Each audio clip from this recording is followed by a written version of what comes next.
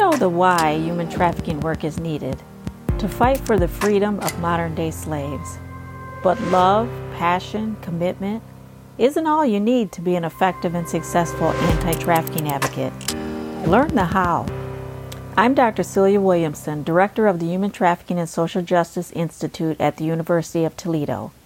Welcome to the Emancipation Nation podcast, where I'll provide you with the latest and best methods, policy, and practice discussed by experienced experts in the field so that you can cut through the noise, save time, and be about the work of saving lives. Welcome to the Emancipation Nation episode 155. Today we have a special guest. She is in India doing great work, and I love talking to powerful and smart strategic women. So today we're talking to Sudha. And Sudha, say your entire name because it is complicated for me as an American, but say your name. Thank you, Celia. My name is Sudha Upadhyayula. You are doing some amazing work in India through the My Choices Foundation. And so can you talk a little bit about how you got to My Choices Foundation? And then we'll talk a little bit about what you do. Yeah, I started off my career in corporates. And after 18 years, I realized that my passion actually lay with the social work. And I was looking out for opportunities. And My Choices job offer came through. And it was now over 6 years that I'm in this company. And I've learned a lot this 6 years. I'm also proud of what I have been able to contribute. My corporate experience helped me bring the structure into the organization, set a standardized processes and protocols. And that definitely lay a foundation for the growth of our programs from 100 programs when I joined in to 7,000 plus programs, villages covered until now. Yeah, because you really brought, like you said, the structure, but the strategy, the way of reaching thousands of people, in a very smart way. So can you talk about what My Choices Foundation does? I mean, I know they do a lot, but particularly in terms of human trafficking prevention. Yes. When we started My Choices Foundation 10 years ago, and while working on Operation Peacemaker, the Domestic Violence Counseling Center, we realized there were many cases of trafficking coming up. And we wanted to understand what was the root cause. And looking at the statistics, etc., we realized every few minutes a girl is being trafficked and only 1% is rescued. So what is happening to the rest of 99%? Where are they going? And we soon saw that they are becoming nameless and faceless. They're not on population radar too. So we wanted to rescue them, in sense, prevent them from ever getting trafficked in the first place. And then we commissioned a behavioral research to understand the supply and demand side of the sex trafficking. And the outcome of that laid the foundation for our Safe Village program. And the entire prevention program it's a 2-day program that we go into the villages and conduct awareness activities. And the entire thing is based on a positive messaging framework. And the reason we have done is we again realized that all the awareness programs, they work on the concept of don't do this, don't do that kind of a messaging. And people, they withdraw when they hear that kind of a message. They don't really accept the preaching from other people. Not even children like to be told what to be done, what not to be done. So we have been able to build a messaging in such a way that it's all positive and that brings out the protective instincts in the people. So for fathers, we have a message called Good Fathers. So we say, you're a good father. A good father is like a farmer. A good farmer nurtures the crops until they are mature. The same way, good father also nurtures the kids until they're mature enough. So in that way, we have for mothers, we call them informed mothers. And we tell them, you may not be the decision maker, but you have the ability to influence the decision. And you can influence decision only if you have information, if you are informed about everything that's happening in the society. And for girls, we have a message called for boys, cool boys or smart boys. For girls, we say guardian girls. So every strata of population, we have targeted messaging.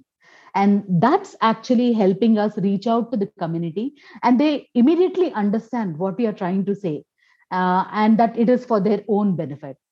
So almost we get very good testimonials that the program is really impactful too. I think that is so smart to appeal to each person, to target the message to each person, but not in a negative way about don't do this, don't do that, but it's appealing to their role, who they are, and what they're invested in doing. So if you are a good father, this is your role. And so I'm just appealing to your natural role. Or if you're a mother, I want to be informed. All mothers want to be informed so that they can help protect their children. And, the message is targeted to boys and to girls. I think it's so smart. And so how does the My Choices Foundation get this message, get these people trained? Do you use facilitators and how do you do that? Yeah. Again, in the initial stages itself, we realize India is such a diverse country, and geographically, linguistically, culturally also. And if we have to be effective, we need to understand the aspects that are there within that locality. And we didn't have that skill set. And it is very resource intensive to have employees across the country too. So we went with the partnership model, and we used the snowflake model, and we identify the states that are highly vulnerable to trafficking using the government reports, the National Crime Bureau reports. And once we have identified a state, we select villages through our that is suggested by our vulnerability mapping tool. And this is a tool that we have built using big data analytics with the support of Quantium Data Analytics, who have helped us build this entire tool. We know which village is more vulnerable compared to the others. So in that targeted state, we select the villages which are highly vulnerable, and we identify the local NGOs there. We bring them together and conduct a 3-day training program for them. And we train them on the research, the behavioral research. What was the outcome? What is the Safe Village program, which is our flagship prevention program? And how should they deliver the messages on ground? And how to not really, negatively impact the sensitivities there? How to be careful about it? And another important thing is trafficking is a big taboo subject. It's not openly spoken about in the society. And sex trafficking is even more so. Labor, maybe some people talk, but it's a no to talk in the society. And especially if we have to alert the children, the adolescents, who are the riskiest population, we have to be very sensitive to their to the culture and the needs of the society. So we have a very structured program, and the field trainers who go and conduct the programs are very well trained on all these aspects. And we go to the schools, conduct the program with the boys, with the girls. Ideally, we prefer both of them to be together, because we have messages like cool boys and guardian girls. And when each one listens to the other message, it brings even more of an impact. And they know they can talk about this subject without shame. And that brings out a better impact for the program too for us. And in the communities, we talk to the fathers, the mothers, and the community leader.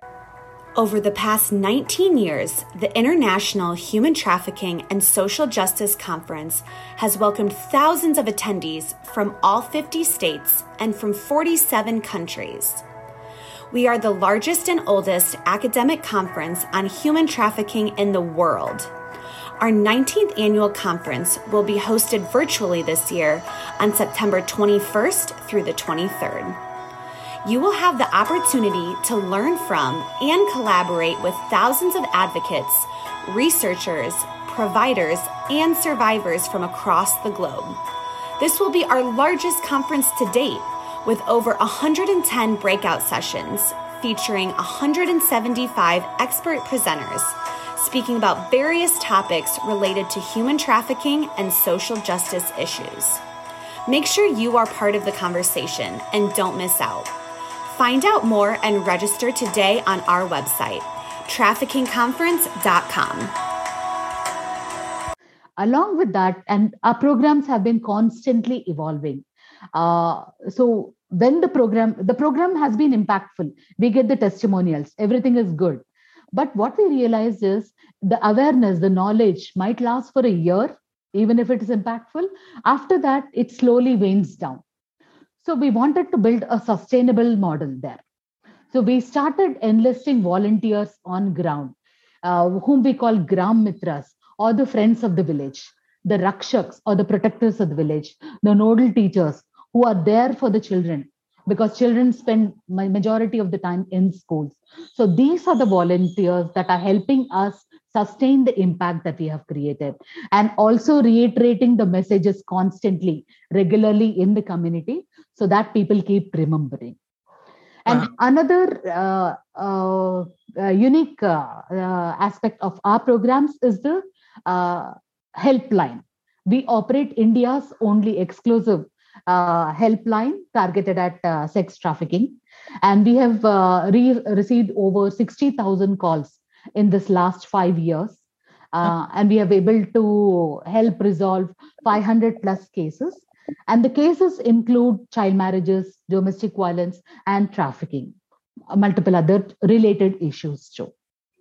Wow, there is so much going on here in terms of you are really integrating best practice with research and evaluation and providing a feedback loop so that you're continually learning what you should be doing next. So you have this mapping tool that kind of tells you where the vulnerable areas are, where the high-risk people are. That's what we're working on in Ohio. We're doing that right now, mapping, doing a research project where we're mapping out who's vulnerable, who's at risk, where those regions are, because you only have so much money, power, influence, time, and you have to strategically target those areas that are in the greatest need. Then you are educating people on the ground who have the cultural sensitivity, the cultural competence. They speak the language. They understand their community best. So they should be the ones to deliver the message. The message is then crafted in a way that the receiver has already bought in, because that is who they are and that's the role that they play.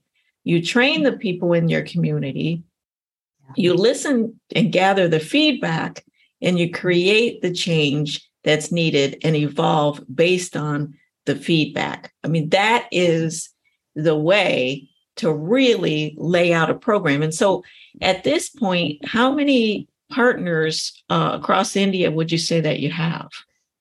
We have over 105 partners. Partner NGOs working across the country. And we have reached over 7,000 villages until now. And we can proudly say we are India's largest prevention program. Not even government had that scale until now. And along with that, I also wanted to talk about the methodology. We use comic books as a medium, as a tool to deliver the message to. Comic books are something which are attractive to all generations. It's colorful, and with the story, in the story format, we bring out the narrative about a girl that has been trafficked. And because of that, people easily talk about the trafficking. The discussion opens up actually. And that's another tool that children treasure and keep with them. And we also have our helpline number listed in that. So that's an easy reference. Whenever they need, they know they can reach out to us through that. That's amazing. And the fact that you have volunteers there to provide ongoing care if needed, along with the helpline and Comic book is just a genius way to do it. And having girls and boys to be able to dialogue together, to hear each other's perspective, is something that we don't do much of in the U.S. in terms of human trafficking prevention. So I think that's also a great idea. If someone is, desiring to do a prevention program, or they want their program to evolve and do some best practice, what would you suggest that they do? Where should they start? Understand the culture, the landscape of the country there, the area that they wanted to work on, and understand the issues that are there happening. So trafficking is actually called a basket of crimes. It's not one isolated thing. It's multiple causes that lead to that. For us, now we are working with Telangana Police, the state where we are there. We realize that child marriages, children elope because they're influenced by the movies and the social media, and they want to run away with someone they love. They think they can make a better life. That's become a big vulnerability factor now. And similarly, child marriages, children are forced to get married by their parents, and the parents, on the other hand, get the children married off because they fear that they might elope with someone. So it's everything working together. So what we try to do is identify what is the issue in that area, and what is it that is leading people to trafficking. And also another thing we can also look at is how are traffickers functioning there in that area. Yep. Is it online exploitation that's spreading so fast now? And is it people actually physically trafficking children, and how are they? Is it the lover boy concept that is happening? So understand what is happening in the area, then work out a strategy. And like how we have designed based on the behavioral research, I think that's the way to go, because unless we change the behavior of the community, the issue cannot be tackled. Yeah, I agree. I mean, understanding the culture of your community. I mean, for instance, in my community, some similarities where young people might believe that they are in love, or this person loves them and is going to take care of them, but they end up beating them, selling them. But even still, they may still believe that this person loves them and that life will get better over time and that sort of thing. So understanding that, but we have some people in our community that they don't understand that. So they think trafficking is you're walking down the street and somebody snatches you into a van and you're changed. And when you don't understand the culture and the experience, then you can begin to do the wrong things instead of respond to the way that it does happen. So I appreciate that so much. And do you have any advice for people that are wanting to get involved in anti-trafficking work and they want to do the best job that they can do? Where would you suggest they start, and where should they, begin? Yeah. So My Choices, we have built in a course, digital learning modules, and we've put that on Udemy. So that gives an understanding about the entire landscape of the trafficking. So I think they should start off with understanding the landscape first. So courses like that will be the first step, and they can definitely reach out to us if they are interested in understanding our model further, and probably take it into their locality. We are always open. We are open sharing our resources. We believe that it should be available to everyone, and that's one first step. Yeah, understanding the landscape. And so where would they go to find information related to India and India's issues? Is there a website? Yes. So our website is www.mychoicesfoundation.org. Okay. And my email ID is Sudha, SUDHA at mychoicesfoundation.org. And please feel free to reach out to me. And we are more than happy to share whatever our experiences are. And we believe in sharing, yeah, not reinventing the wheels. Yeah, thank you so much, Sudha. I mean, this community worldwide, our sort of what I call our Emancipation Nation, but our community worldwide is just seems to be very generous in terms of sharing their knowledge and sharing their resources. And I think we have a shared vision of a world of people that are able to live free. And we like to talk to people. We like to share with people. And so thank you so much for just reaffirming that message that we're all in the same boat, trying to serve the same mission. So thank you so much again, Sudha. I appreciate your time, and you are a wonderful wealth of knowledge and are doing such an impactful job in India. And I hope your process will be used all over the world. It seems like an excellent way to talk about prevention. So thank you. Thank you, Celia. Thanks for the opportunity too. And wish everyone the best. And let me spell her last name for you because I had a difficult time saying it. It's U, P as in Paul, A, D as in dog, HYAYULA, My Choices Foundation. Wonderful organization in India. And here's why it's so brilliant, because they actually used strategy. They looked across the region and they said, how are we going to promote awareness so that we can begin to prevent this from happening across villages?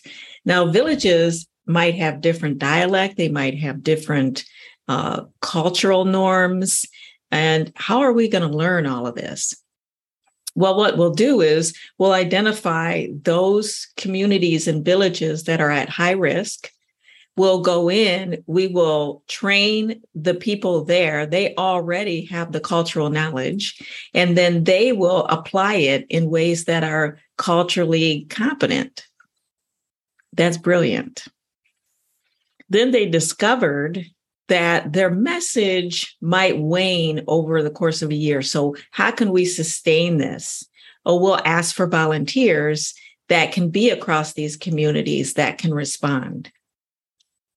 Now, sometimes when we do prevention and awareness campaigns, particularly in the US or wherever we might be, we might put one message out there.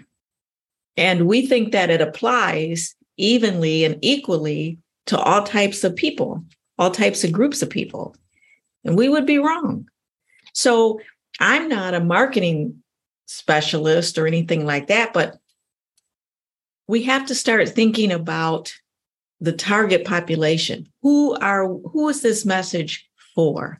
So we know that, particularly in the US, the 5 high-risk populations are people of color, kids in poverty, people with disabilities, foreign-born people, and LGBTQ populations. Those are the populations at high risk. And anybody that's been involved in juvenile court or child protection, run away from home or homeless, speaking particularly about young people.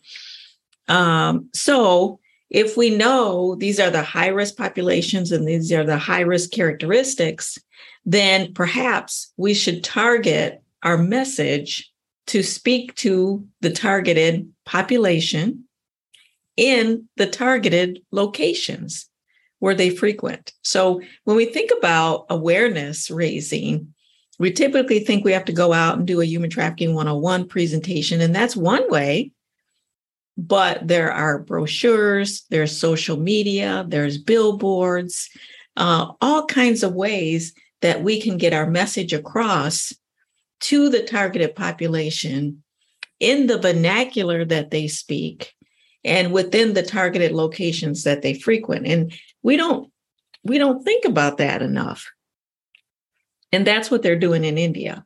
So we need to learn to frame the issue correctly so that we can speak to the people who need to hear the message. So, step one, we need to identify the target or the population that we really want to inform about human trafficking. And then we want to think about the targeted outcomes. Like, what do we want? Think about the end in mind. What do we want to walk away with? We want this community educated. We want this community aware. We want the people that are at risk aware. If they're kids, do we want the kids aware? And also the parents and the professionals and the neighbors and the family members that interact with these kids? Because those messages, when we have that in mind, might be slightly different. Then let's determine the locations and what are the various settings. Should we have people who are professionals in mental health and substance abuse and juvenile court and child protection? They certainly should be trained to identify. But the people that come into their buildings, they should be trained or educated, or there should be materials there. What about particular neighborhoods, particularly those in poverty, because poverty is a high risk factor? How can we infuse information in those neighborhoods, in those schools, around those grocery stores, laundromats? Perhaps we could hold focus groups with people from those target populations and find out what is the best way to get information across to people like you. Where should I put this information? What vernacular should I use? What's a common way that you get information across to people?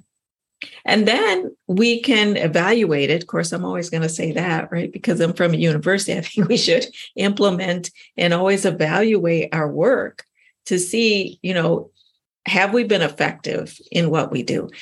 And look, marketing campaigns do this all the time with Pepsi and Coca-Cola. They do this all the time. Some years back, Mountain Dew had a problem. Their sales were going down because it was really, Mountain Dew back in the day was really connected with more rural people. It had a certain image. And so when you want to infuse it into an urban environment or big cities where a lot of people can purchase the product, it just wasn't moving off the shelves. And so they moved to have a campaign where they had some hip hop artists involved in drinking Mountain Dew and talking about Mountain Dew because they wanted to appeal to people in large cities. And of course, the sales went up. So, there are various campaigns. There was a campaign in Phoenix called the Not Worth It campaign. There's a pretty edgy campaign. I don't know who does it, but it's called the F-bomb. And, we all know what dropping the F-bomb literally means. But in their campaign, the F-bomb meant friend. The F meant friend. And so dropping the F-bomb means educating your friend on various aspects, whatever the campaign was wanting to educate on. But, how would you speak to the LGBTQIA community if that were your target? How would you speak to particular young people or families of color, depending if they're Latinx communities, if they're indigenous communities, if they're Black communities? How would you target your campaign? And so I think if we're serious about raising awareness, we can't just put one message out there because that just says that everybody's like me. It just goes back to, everybody speaks like me. Everybody thinks like me. Everybody is me. I don't see color. Everybody is the same. And you can see the problems with that. So when we're really interested in raising awareness, then we have to think about people who are different than us, people who are at high risk, and how do we get the messages that we so desperately need to get across to them, across in the most effective way. That's what SUDA has been doing It is very successful. They've managed to reach thousands. They have over 105 different partners across India. And so we've got to think just as big. Until next time, the fight continues. Let's not just do something, let's do the best thing. If you like this episode of Emancipation Nation, please subscribe and I'll send you the weekly podcast. Until then, the fight continues.